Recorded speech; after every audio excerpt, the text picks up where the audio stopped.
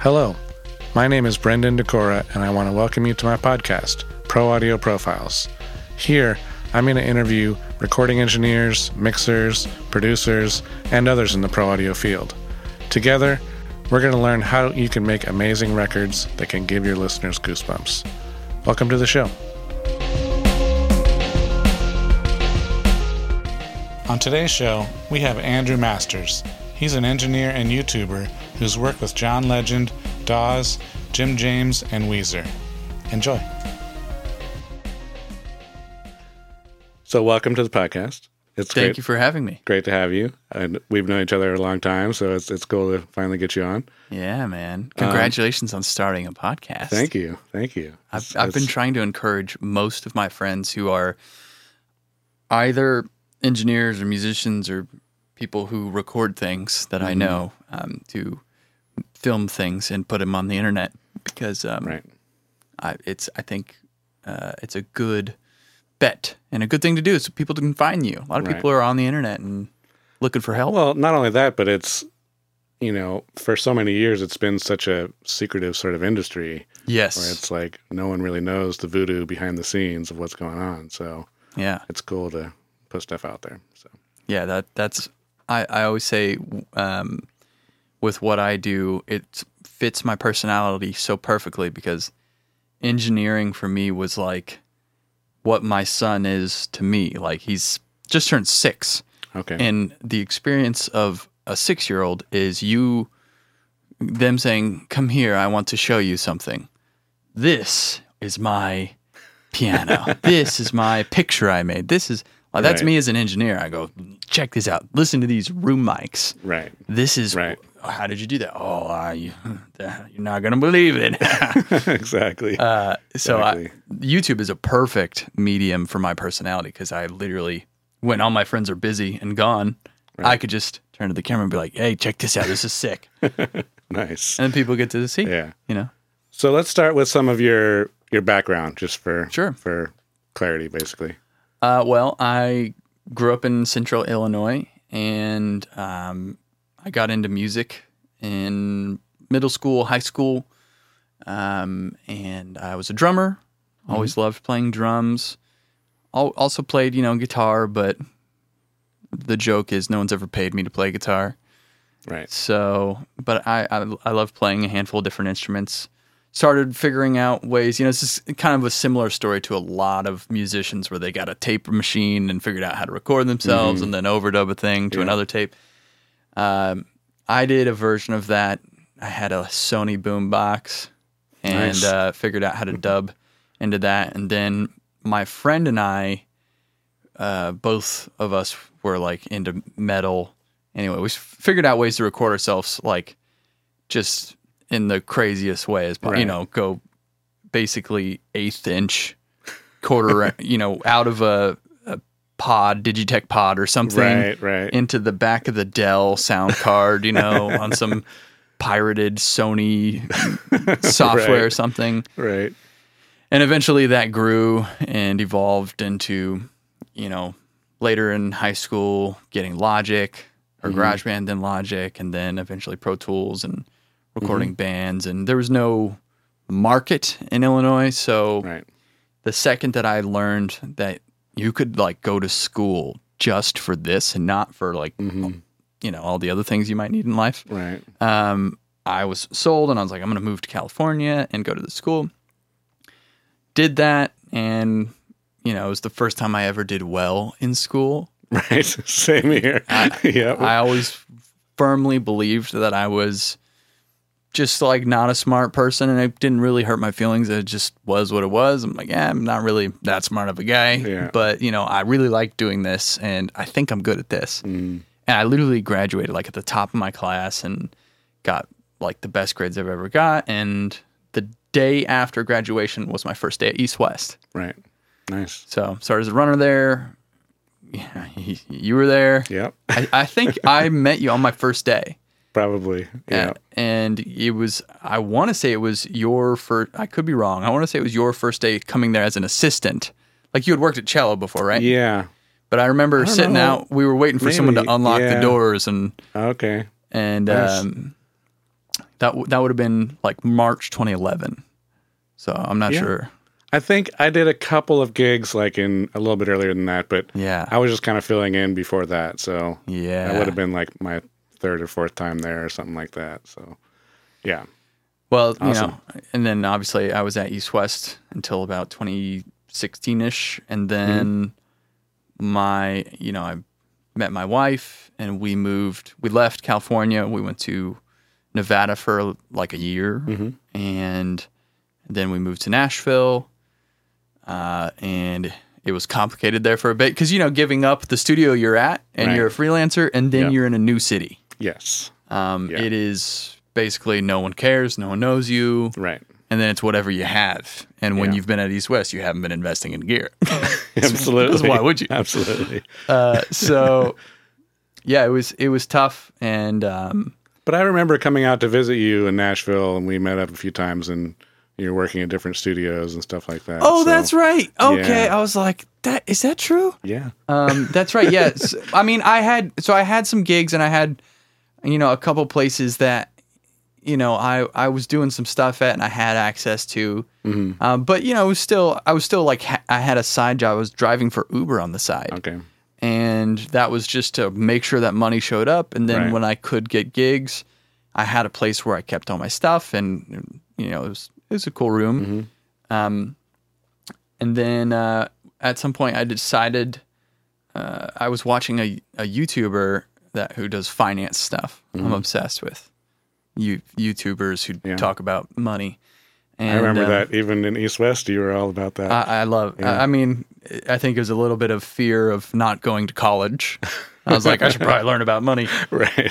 And yeah, I just sort of had a moment where this person, Graham Stephan, for those who may know who that is, was pulling the curtain back on how much he made from his channel in a month, and I was like, wow, if I could make 1% of what he makes, right, just 1%, right, like that would just like subsidize so much of our bills, and I could put a little more time into freelancing and stuff, and so I started making YouTube videos, not knowing how to make videos. I used my phone. They were mostly garbage. The audio, hilariously, was terrible. What? Yeah, I screwed it all because I didn't know how to. Video editing and post production is so different than making records. That's true. And but I had all that confidence and arrogance from coming from like, bro, I make records. I can record the camera mic. It'll be great. Right. And so I learned a lot, but it was actually really fun to learn another creative process. I mean, you use cameras. Yeah. So learning cameras is really exciting, especially when you start to figure things out and you figure out how to make things look better. It's just like learning new tricks in audio. And I found there's a lot of similarities to engineering audio with cameras and like how you process things, and there's a lot of parallels. It's interesting. Even with shooting for video specifically, it's like getting the shot right and the lighting right and what's happening in the sequence is very much like picking a good song to record. Yeah, it's making sure the mic is correct. If everything looks great and is going to sound great on the way in, then it's great. Yeah. So yeah, now to sum it up, I still record, but I don't do any for hire work. Okay. Which is crazy. Yeah. I produce projects for no one. So I produce music. I basically will get musicians together. I'll come up with an idea of something I want to produce, and then we'll all get together and we'll make it. But it's not a paid thing. I'm not charging anyone. I'm just doing it because I think it will be interesting and fun, and I can film it and then put it out on my channel, which is a full-fledged business. Yeah. That, quite honestly, is so much more successful than I ever thought it would be. I thought this would be my actual expectations were in 2 years. if I do a good job, maybe this will pay for my cell phone bill. Right. And if not, then at least more people, when they type my name into the internet, have a better chance of finding me and see that I'm an engineer. Right. Yeah. Absolutely. So That's yeah, cool. it's that's what I'm doing now. I'm making videos on my YouTube channel, which is just my name, Andrew Masters, and I do these studio tours where I go to people's home studios. I go to big commercial studios, and in Nashville, there's a very blurry line between somebody's home studio that may be 10 times better than a lot of commercial studios. Yes, absolutely. And I mean, obviously here in LA too, it's crazy. Yeah. So it's interesting to be able to get a look inside those people's world and see what they do and how they got there. And it's been a really, that's like the most successful part of the channel is people love seeing other producers and engineers' workflow and stuff that they have and use and why.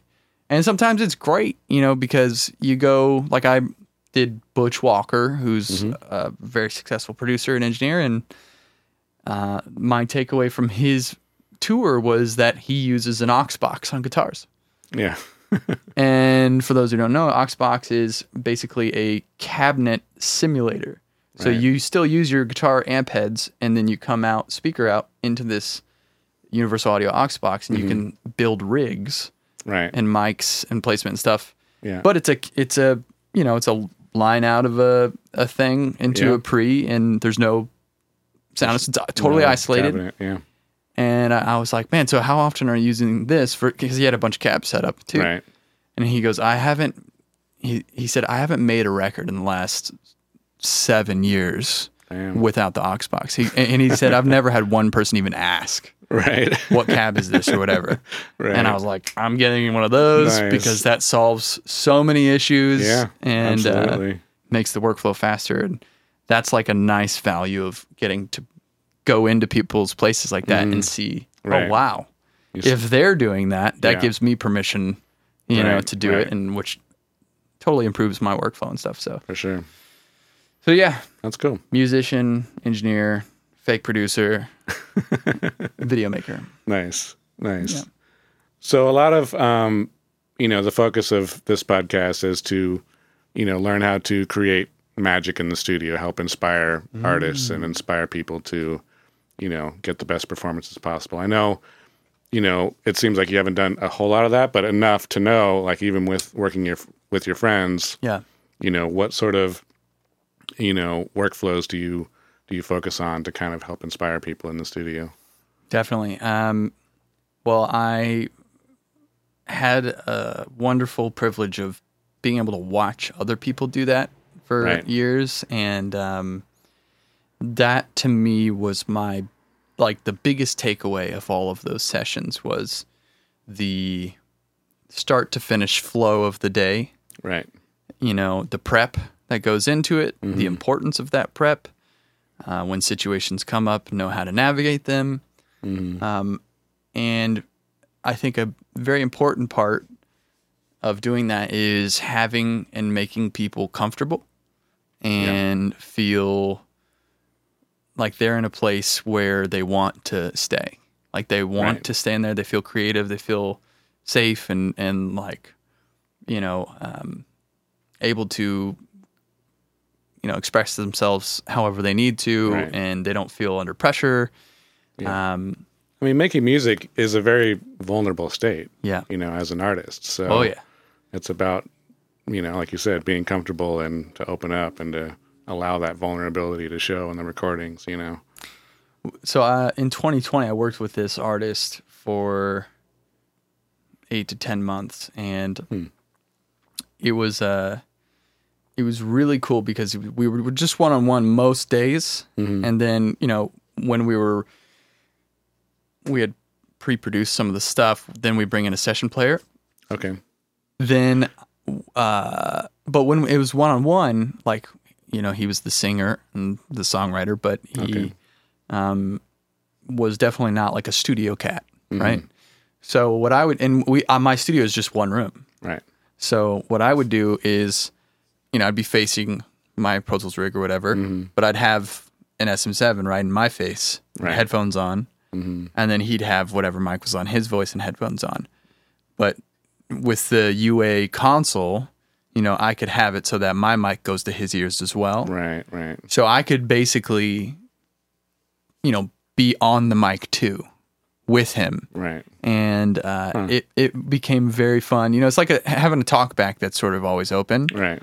And so when he's doing parts and stuff, I without having to turn around and have it be like this, I could just be like talking to him the whole time, Right. and keeping it like super comfortable, cracking jokes literally the whole time. Right. I think it's really important to have a good personal connection with the person that you're working with at that time, however and whatever makes them feel safe and comfortable. And in this scenario, there was a lot of joking, a lot of ball busting going on. Yeah. and it was great because I could be honest and he could be honest, and we could, get what we needed and come back to it and try it again, or Right. move on or whatever. And there's, like in a lot of circumstances, magic that would come from, hey, let's try this weird thing. Let's take that harmony and let's make that the lead on the bridge or whatever. And Right. or it would be an accident or something. And so many cool things would come from doing that. But the thing that I always loved was just, having headphones on and being able to like NPR Right. in his Right. ears. That's Like- really interesting because, you said your studio is one room. Yeah. A lot of home studios and producers and stuff have their place at home is just one room. And, some artists really love that. But for you to use the mic at the same time is like the double whammy of one room and having the talk back on all the time. So that's interesting. Yeah, I mean, it just, I think it, sometimes like the whole being in a booth thing or just being in another room and that lack of immediate communication, Yeah. the waiting, you do a take and then you're waiting like, Right. hello, Was that terrible? Yeah. You see everyone talking in there and you're like, you don't know what's going on. there's just no hiding like what is happening. And it was fun. We became good friends. So like sometimes he would do a take, I'd be like, yeah, try it like this, and then he'd do it, and then he'd finish the take, I'd hit the space bar, and I could just go and then we're immediately laughing, we're like, let's do that again. Right. Nice. So yeah, I don't know, I think there's a lot of if you having all of the technical parts just prepared and set and ready so that they're not in the way of any part of the process. So you can have that connection, because that connection can get separated the second you're like, hold on a second, I gotta, do this or whatever. Right. And then on the flip side, sometimes you got to do that even if there isn't a technical problem to give them a second, or like, hey, you know what? Let's step outside for a few minutes and let's get some sunlight or whatever. Right. But yeah. So you've worked obviously at big, commercial studios and home studios.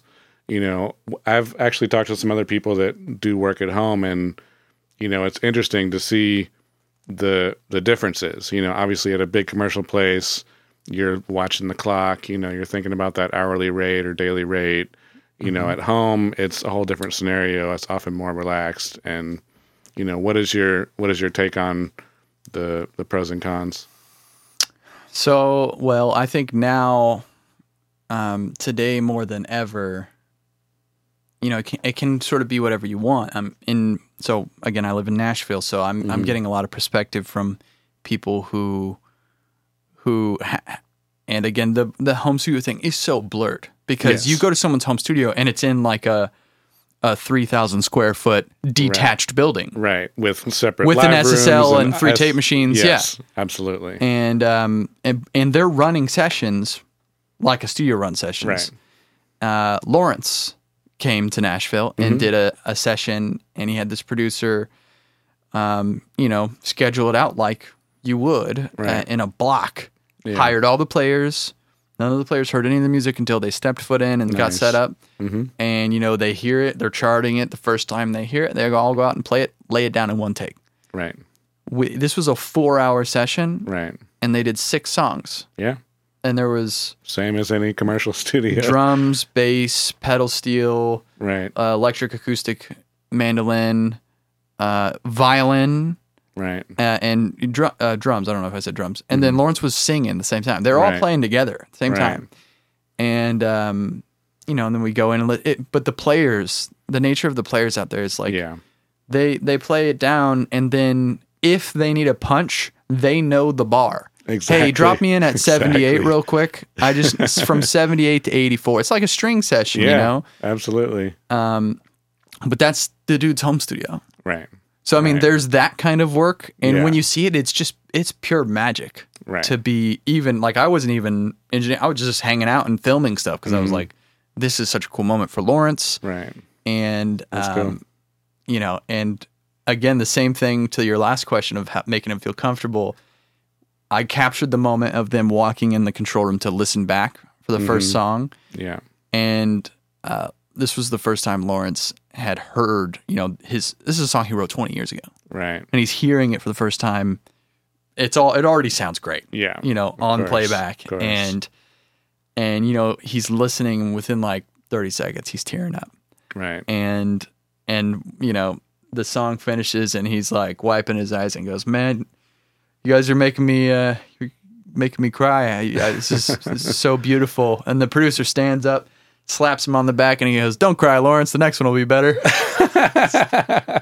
Right. And it's like, oh, it's Awesome. just so fun. They move on to the next one, Yep. just like that. Yep. That's So awesome. there's that kind of workflow. There's a lot of artists and songwriters now who, you know, aren't maybe on a label, but they have a bunch of different sync projects that they do Right. for Right. libraries. And, you know, because of my channel, I'm an ambassador for one of those companies called MusicBed. Okay. And I get all my music from my videos from there because it's just a great service for me as a YouTuber looking for Right. music. But the music's really good. And Nice. I've become fans of the artists on there Right. Right. from that. And then because the videos, this is a big meta thing. Like, because of the videos, they've seen my thing and then they'll go, "Oh my God, you used my music." And now we're like super good friends. Right. But then I'll go check out their studios and see how they work. And there's just so many cool ways that you can monetize making music these days. And however you're doing it, I think the way you do it is going to be conducive to that. For Right. instance, some of my really good friends live in Kansas City, of all places. Not like a music mecca, right? Right. And they have this building that my friend Jared leases, and it has essentially 9 different studios in it. Wow. It's like was a commercial office, and he became friends with the owner and talked him into converting each room into a studio with big like Nice. windows and Right. lines all through the walls. Nice. There's a huge, what used to be like warehouse that now has like 3 upright pianos, a grand piano, a whole Dang. drum section with a drumbrella that rises and right. drops, amp wall, all these old vintage keyboards Crazy. and stuff. But all of the separate rooms pipe into that tracking room. So nice. anyone can be like, "Hey, can we do drums in here Right. between this time and this time," or whatever. That's awesome. But each one of those rooms is like basically someone who's monthly leasing, and they have their own thing that they do. Like Judah is a composer. He works on some like Chinese soap movies for for Netflix. You know what I mean? Right. But that's like one thing he does, and then he has 2 or 3 artist projects. Sorry, Judah, on MusicBed. So like he'll schedule out like Mondays I work on this. Okay. You know, on Tuesdays I'm writing with Jared in Studio One. Right. And then on Wednesdays I'm working with Matt on my Supercuts project. Right. So every day they have it scheduled out. So it's like a nice balance of writing, and then he does his scoring thing. But it's all like, it literally feels like the show The Office, because there's like a water cooler in the front and they all hang out and they get lunch together every day. That's awesome. And to me, like that is like such an inspiring model, because they all go home, they're all married. A lot of them are married and have kids, Right. and they get to have somewhat of a normal life, but get to write and make music, don't have to tour, don't have to make merch. Right. They don't have YouTube channels. You know, I encourage all of them too. I think they should, because it's interesting and it's cool to, I think a lot of people are still sort of like you can't make it in music because X, Y, and Z streaming, labels take advantage of you, this and that. There's budgets or there's no money. Right. There are a lot of incredible opportunities. Yeah. They're just not the thing that you were raised to believe. Exactly. And I think you can really, if you're creative and innovative with how you do it and willing to try something different, right, you can be really successful. I don't know if that answers your workflow, but there's really no one way, man. No, that's cool. It's a bunch of different, and some dudes, you know, just mix, and they've like Sean Moffitt today. He's got a room in his basement, which is can I swear? Of course, a badass room, and and he, you know, he goes in there barefoot and mixes. He's got like just a table. It's not at the studio, anything. It's just an old table with his, you know, Kensington and his mouse, and he's got a little Dangerous Audio thing and an outboard rack that's like a Rode rack. Okay. And it's all just patched as hardware inserts. Right. So it's his like plugins and hardware inserts as plugins. Throw the SSL on the drum bus. Right. You know, and but nothing's in front of him, nothing's blocking. It's just speakers, and he's in his basement. So he like goes down, and then he goes back up and chills. That's honestly a lot of what I do here. Is I do most of my mixing at home now, and you know, it's super chill, and you know, I can work when I want to for the most part, and it's all good. You know. Yeah, there's a lot of. It's funny because I make videos, and I'm a very curious person when it comes to equipment and gear. And now I have far too much gear that I don't need and that no one needs. But it's just something that is fun and interesting for me to learn about and try and explore and stuff. And because of my YouTube channel, I'm able to, you know, leverage that and get a lot of that equipment free. Right. So of course I have it, but I also know so many mixers that are like, dude, I'm just in the box. Yeah. I won't name any names, but you know what I'm talking about. And they're doing huge stuff, and you know, absolutely. So it's funny as I'm no longer like doing for hire stuff, and I have more gear than ever.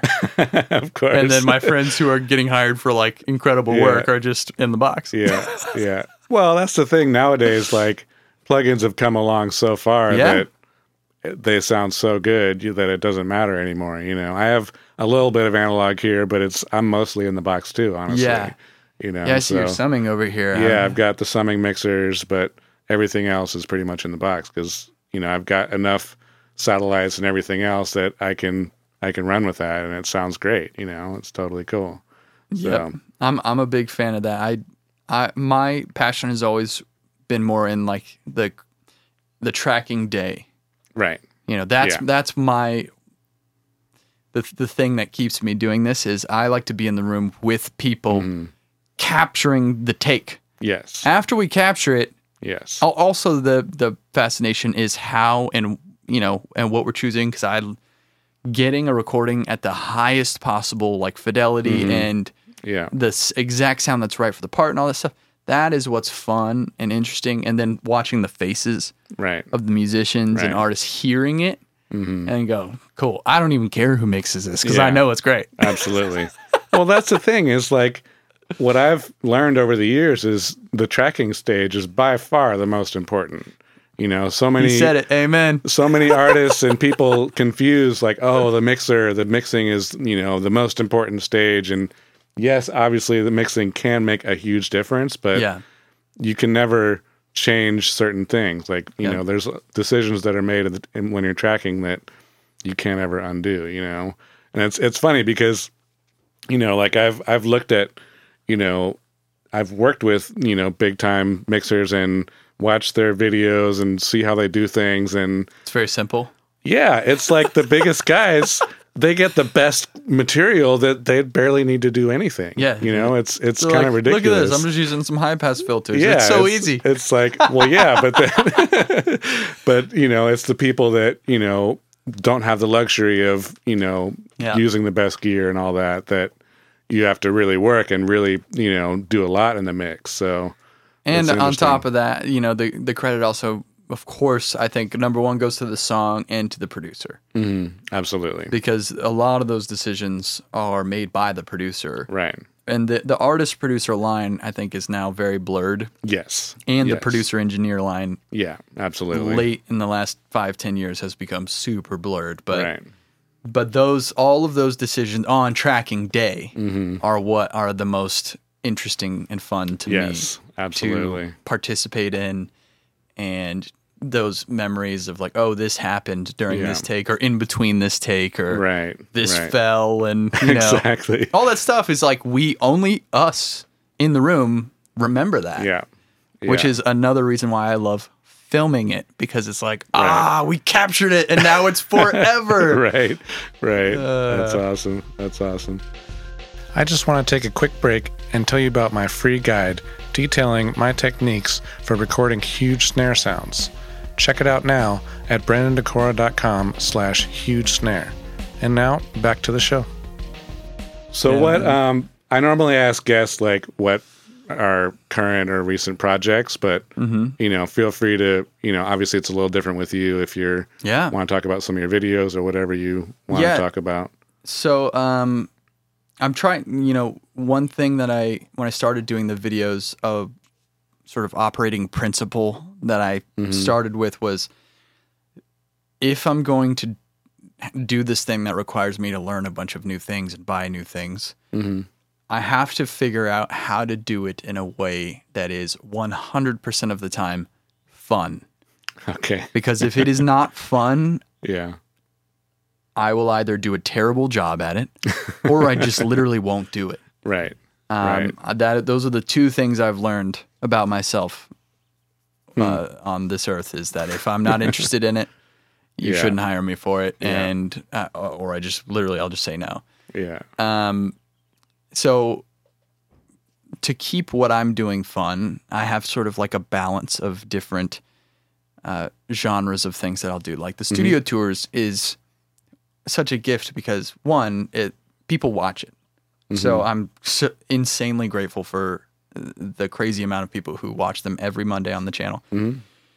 But it's just fun to go hang out with someone that you've always wanted to hang out with. Right. And in their home or at their studio, and now you're friends with them. Yeah. And now you know them, and now, there's like a connection there. And then plus all of the value of getting to see what they use, and they tell you like, oh yeah, I've had that. I've never used that, or I just use this or whatever. And you're like, amazing. Right. So that is a big part of what I do. The other ones are more passion, like I named the playlist production. I think the names of things change because YouTube is complicated. Yeah. I wanted to call it Make More Music because it's self-explanatory. It's me with a goal of making more music. And so that is basically like, I want to in some way either produce or co-write, make music, collaborate with other people, and then capture it in a way that we can all watch it back later and hear it. And so just being able to capture those moments, one, for me to look back on, because I don't know if you deal with this, but I have memory problems.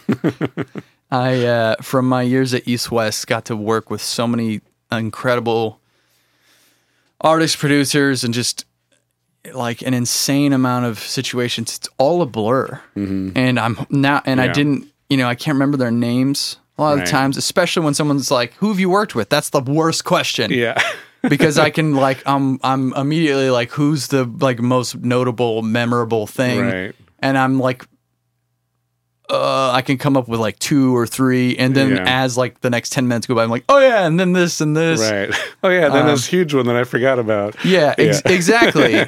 So the channel is just great as sort of an archiving of things that I've been able to participate in or create, and you can just click on a playlist and scroll through and see like, oh wow, they did this with these. Oh whoa, that was there, and then you get to sort of see the story of whatever you're recording situation is, as that's always evolving for all of us. Yeah, you know, of course. Even in the last 1 year, it's like Right. going back on that playlist. I'm like, dude, the room was nearly empty. Like, Yeah. holy cow! Now it's like full to the max, and Right. Crazy. and you get better at Yeah. as on every project, and sometimes you listen back to something from 2 years ago, and I'm like, whoa. I thought this was amazing. I'm Right, like, this is right. not as good as I remember. So that's really fun to be able to, make music with other people in whatever shape, way, or form. Mm-hmm. I'm doing it. That is still a strong goal. I have a 6-year-old son, so I'm helping him learn music both through instruments, but also through like concepts of Right. song structures and parts, Right. like verses and chorus, and like the difference between rhythm and melody and stuff like Yeah. that. And I'm also learning as I teach him. I'm Right. like, Yeah. Well, teaching is the best way to learn. I mean, it is hilarious because one of the things he likes to do is, he has a little Logic setup in Okay. his room downstairs, Mm-hmm. and one of his favorite things to do is he'll say, "Can we make a song today?" Mm-hmm. So we'll go into his room, and as an exercise of like, okay, I've got 30 minutes. Right. Like, all right, let's make a song, and I'll pick up the guitar and I'll just like do like a 2-note riff, Right. and he'll get on the drums and we'll jam on that for like 4 seconds. Nice. And then I'll go, okay, cool, make a and he's got Logic chops. Like he can, Okay. he's got Nice. my old Mac Mini and Logic and all that stuff. Nice. So I'll have him make the track, so he's learning the process of actually putting it together and seeing, Nice. and then I'll record sort of like the first line, and then I'll have him play the other parts. But just Right. in like putting together, we'll put together like a part, a verse or something, and then I'll go, okay, let's figure out what's the chorus. And because I'm doing it with a 6-year-old for fun with a time limitation, Right. we make a song. That's And awesome. then when we're done, I'm like, dang, why do I have so much trouble with this when I go upstairs on my own? Right. Like, I wish I could just Unlimited gear and unlimited time. and, keep that Yeah. mentality when I go up there. So it's I've learned a lot from doing that with him, Nice. and he inspires me to like get better at my instruments, and because he's getting better very fast, Right. and it's going to be really embarrassing when he's better than me at the age of 7. Right. But so just making music, and Nice. I'm wanting to do a little more, like the business side of this is really interesting, and it's something that literally is what inspired me to start doing it. So I would like to encourage other people who are in or adjacent to the industry to open their mind, because there's incredible ways to monetize passively, have passive money Right. that just shows up. Yeah. If you keep sharing or posting or making, creating, whatever it is, like likely people will appreciate it. People will find it, and they will engage, and they will support you. They will crave more episodes. When's the next episode? When's Right. the next video? Who's the next person? Yeah. They're waiting on it. And then, you can get to a point where, people really start to trust and admire your perspective on things, and value it to the point where they're like asking you for products. Like, can you just show me how Right. you use, like when you mix at home, can you just make like I'll buy it. Like I'll Right. give you $500 if you make a Yeah. course that shows me how you mix Right. at your home setup with Pro Tools. Like there's a lot of people who don't have financial problems, Yeah. who are curious about this, but they don't have the experience of that we Right. have. Right. So, there's, and like you probably have, whoever's watching this, and you can share that in a valuable way. And people will support you enthusiastically. Right. And I was just at my friend Steve's house yesterday, and we were shooting a video, and like when I got here, I was like, what's the video? And I was like, I said, show me how you've been recording. Like, I'll pick something like acoustic guitar. Right. Show me how you've been doing it. I'd love to see it. He's in film, so he's president of motion pictures for Kodak. Right. But he also is a guitar collector and a songwriter. And so he kind of showed me, and I was nearly cringing the entire time of like how the cable hanging like across the room like this, and like, just so many things. Right. And so I'm like, okay, first off, basic stuff. When you pick a cable, you want to pick some slack, you want to run it like along the floor, you want to coil it up the bottom. Right. Super basic things. And as I'm showing him this, he goes, I hadn't.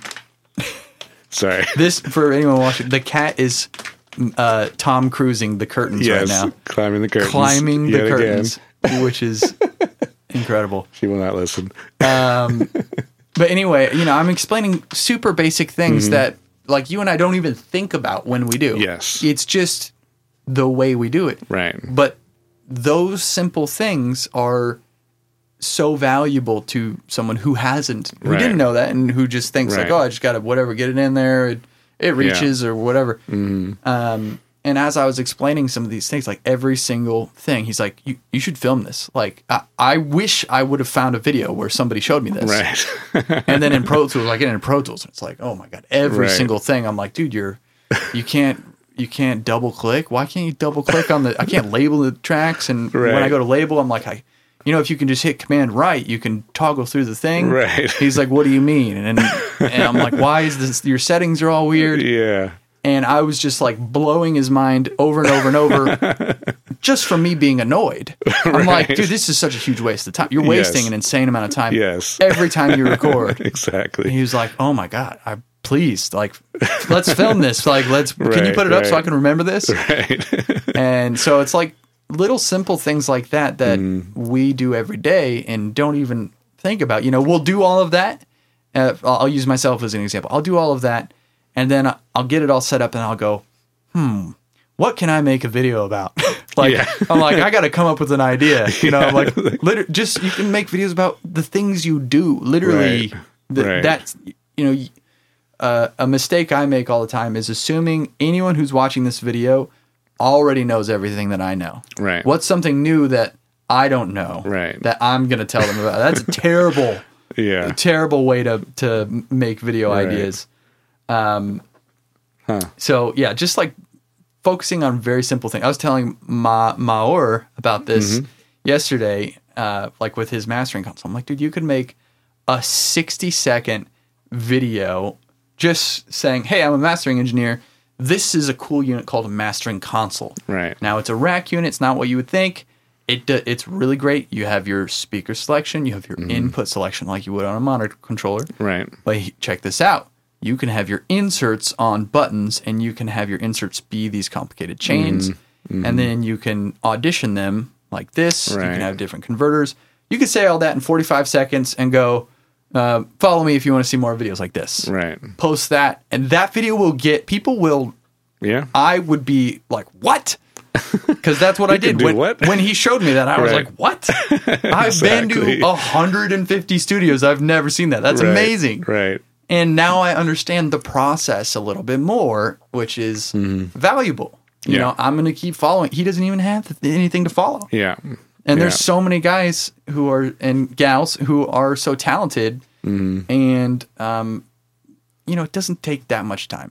Right. People put limitations in themselves and say, well, I don't have time. Or I don't know how to do this. Or honestly, even with me starting this podcast, it's like, oh, this is such a big endeavor. Like, I'm so busy, I can't do it. But once I get it started, it's like, well, it's not really that bad. It's a little bit of time per week, and it's nice too, isn't it? Doing it, it's fun.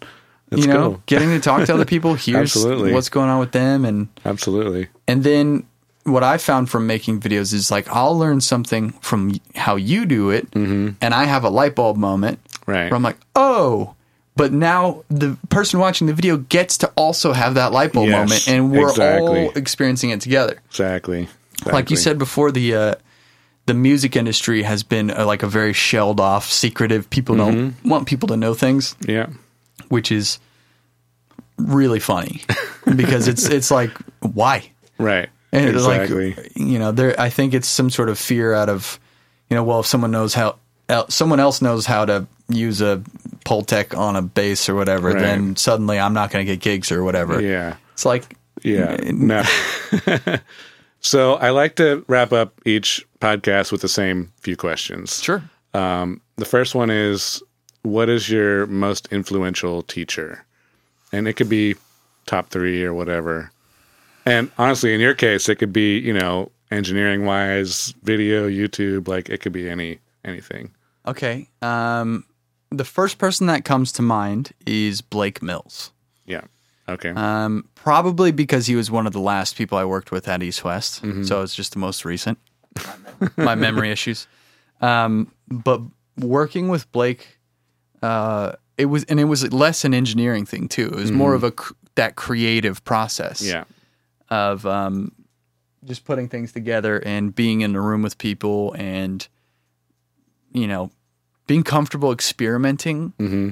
Blake was like one of the most explorative producers who would he would be the first one there in the morning and the last one to leave at we'd wrap at midnight. He'd be there at 2 a.m. Right. Not like on Pro Tools, but like kind of hanging out and like walking around the room thinking and like tinkering around with stuff. He would literally just like hit things, like find cool sounds. Right. And he would say like, Andy, can you remind me tomorrow about knocking on this table? Right.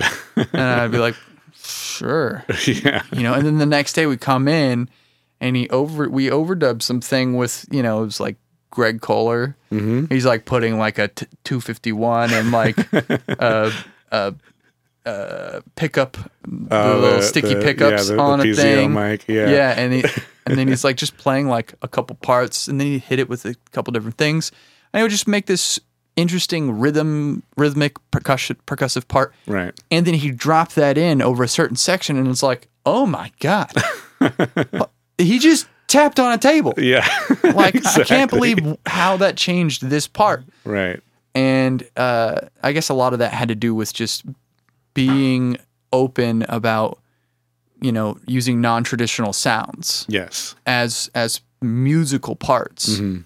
I mean, for God's sake, we brought in Rob Moose and did strings. Right. And then he sampled them into one of the little gray sampler box thing. Oh, yeah. He'd record it into the mic on that. And then he'd like lo-fi and then replay it. And that's what would go on the record. And I'm like, what? This is crazy. Awesome. So I definitely walked away from those sessions with a lot of inspiration that I still carry with me to today. There's a lot of like, I think from when you work with a great engineer, you pick up on little things where you go, oh, that's how I'm going to do room mics when I do this kind of project. Yes. Or, oh, that's how I'm going to organize my routing in Pro Tools. Jeremy Miller, I learned incredible Pro Tools template stuff from the string dates. Yeah. Way in there when he'd group all the sections and he'd just have to fly through, with P and semicolon. Yep. And flip through an arm and, he's like coffee and like panicking or whatever. But because the template was so rock solid, you can fly. Do anything. And the preparation. I learned probably most of the things from my time at East West that I think sort of give me the ability to walk in with confidence into nearly any situation and feel comfortable that I at least know, what to think about and what to prepare and what questions to ask, stuff like that. Right. As far as like the engineering and stuff like that, but yeah, for sure. I'm trying to think. Like, I want to give another really thoughtful. I guess those are like the big ones. Greg Kohler, he's an incredible engineer as well. Absolutely. He's a guy. We did the Dawes record, and what I learned from him was just like he has an obsessive attention to detail. Yeah. But he's also a super cool hang. So he's like really cool. And like a down to earth, very tall guy.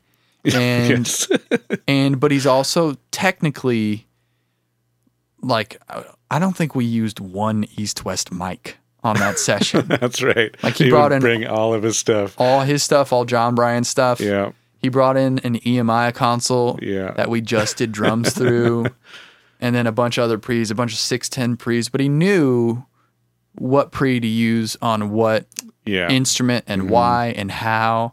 Exactly. And he was like super cool about it. Like it wasn't, you know, sometimes you work with engineers and it's just like they can be very obsessive in a not cool way. Right. Yes. You know, you know, on some records, there's like, you know, you're taking 15 pictures of the mics. Yes. And then referencing those pictures or whatever. And it's like the same way every time or whatever. That's less cool. Greg was like cool, like down, like he knew what he wanted and he would explore and we'd do it for that. And then we'd move on. Right. So yeah, I think I really learned to value preamps from working with him, and also learned how to just assault a Fairchild. Yes. By working with him, because he rolled in with 3 of his own Fairchilds. Fairchilds, that's right. And he'd pop it in on acoustic guitar, vocals, and he's just right. He's like, yeah. And I was like, oh my God. That's how you do it. Yep, cool. Exactly. That's why those are so expensive.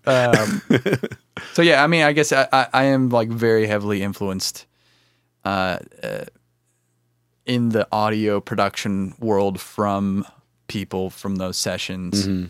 And then like in other aspects of life, I'm actually influenced by a lot of other people on YouTube, because I've used YouTube since 2006. Yeah. And like at East West, when I was a runner, I'd be in there first thing every day with my coffee, the studio open on YouTube, trying to learn how to do something else. And so like the finance thing, even like starting a channel, how to make a video, how to edit, like I'm very a curious person, and I am very, I don't want to say dogmatic, but like I'm all or nothing. Like I can't like, just like, I'll just learn a little bit.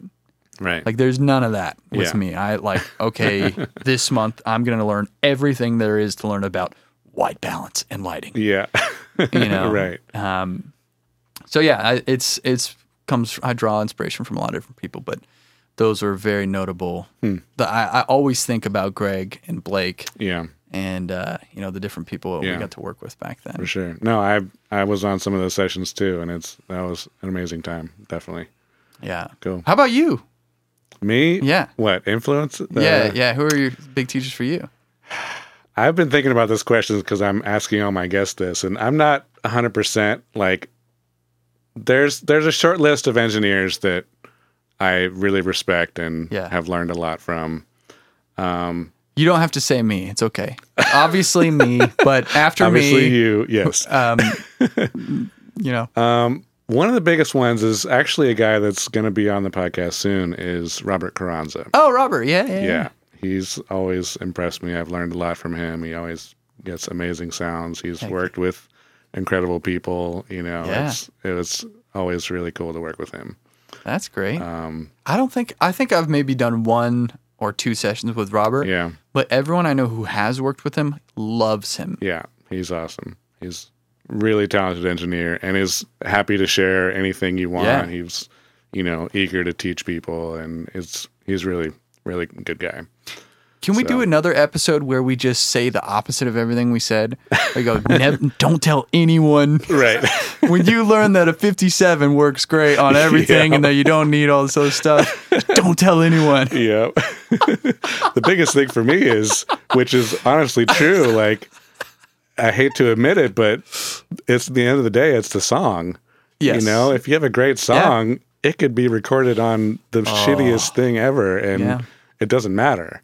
Yep. You know, it's like some of the biggest selling songs in history. You actually listen to the sonic qualities and they're terrible. I know. You know, so it's really kind of a crazy thing, you know? Yeah. I mean, and then vice versa. You record a really shitty song on really incredible studio. Absolutely. And then there's just the constant sort of like, I don't know what it is. Are you sure it's mic'd right? Yeah. I'm like, it's not the mic, buddy. Yeah, exactly. Nice. I used to have this philosophy when tracking as a for-hire engineer, because for better or for worse, I would put engineering and producing in 2 different hiring hats. Absolutely. Because I have a huge respect for producers, and it is very different than just engineering. Absolutely. Yeah. So I would work with, and this was, I think, a mistake, but it's kind of funny. I would work with someone, let's say a vocalist, and we're tracking, and they'd be in the booth, and we're working on, let's say, a verse, and they do their main vocal line, and they'll say, "Cool, how was that?" Or they even more personal. They go, "What did you think of that take?" Right.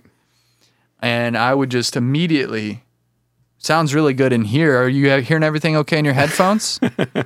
"Yeah, no. But what'd you think of the take?"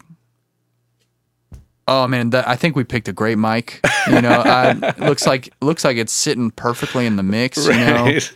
Did you want more reverb or anything like that?" Yeah. And a couple of times the singer would look at me and start to smile and be like, No. What did you think about the take? Right. I'm like, how about you come in and listen, Yeah. I would just give almost no opinion. And I do regret that, because it's like, you do want the song to be good. And by not giving my opinion, maybe I could have been like, well, maybe how about you don't yell so hard? Right. It sounds like your vocal is straining. Yeah. Or let's try, something I learned a couple years later was, I think, oh, that was great. We have that thing that you're doing. We've got it. That sounds right. So we're good on this part for that. Right. Maybe just for fun, let's do an extra one. And this is my idea. It might be a bad idea, so we can just scrap it if it's no good. Let's try one where let's take a couple deep breaths before it, and maybe try to sing it a little softer, right? Maybe a little more in your head voice. Yeah. And then then it's like, not if it's a bad idea, it's not their idea, it's my idea. Right. And if it's not good, I'll take the fall for it. It's totally fine. Yeah. I'm dumb. I just thought maybe we try it. But when you've tracked a lot of vocals and you've seen a lot of it done, it's usually pretty clear. Like, hey man, you gotta be a little more comfortable when it's coming out. And then you hear it and they go, "Oh my God, that's great." And you're like, "Oh, well, fantastic. All right, let's move on." Yeah. Now, producing is definitely a lesson in tact. Yes. Absolutely. Yeah. For sure. I always tell people who, when we talk about producers and the roles and stuff like that, is like, a producer, I think traditionally is like a contractor. They're like a job site contractor for construction.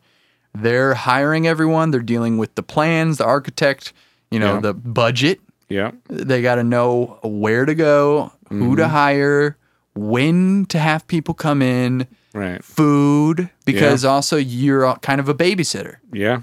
And you want people to feel good. You want people to be in there for just the right amount of time.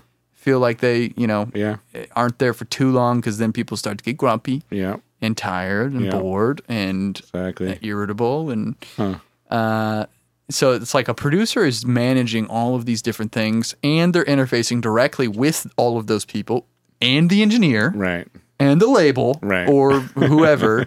It's like the producer is doing so many things, and at the forefront of it, like our big picture on the song. Yes. Like, is this song going in the right direction for whatever it's intended to? Yeah. The whole creative side at the same time. Yeah. So there's just so much that goes into that, and that's something that takes time to get good at, and just you got to do it over and over and over and over to get better at it. Yeah, for sure.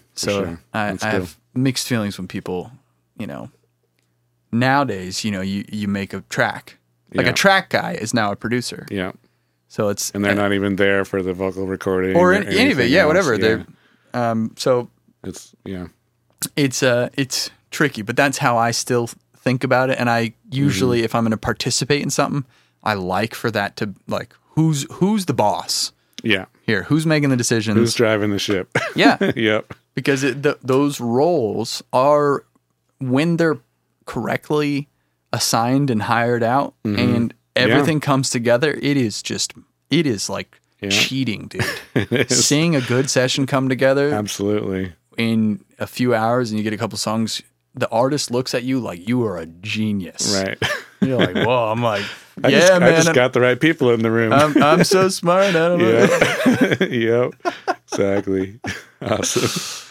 Well, thank you so much for having me, man. Absolutely. It's been, my pleasure. It's been fun talking with you. Definitely. And congratulations on the podcast. Thank you. Congrats, of course, to your channel and all your success, for sure. Thank you. Yes. YouTube.com/Andrew Masters. If you guys want to geek out on some gear. Yeah. I have a podcast starting soon too. Okay. I don't know when I'll put it up. As you know, it's kind of like a full-time job. Yeah. So cool. I've got some episodes shot. It's called the Andrew Masters Podcast. But yeah, otherwise, sweet.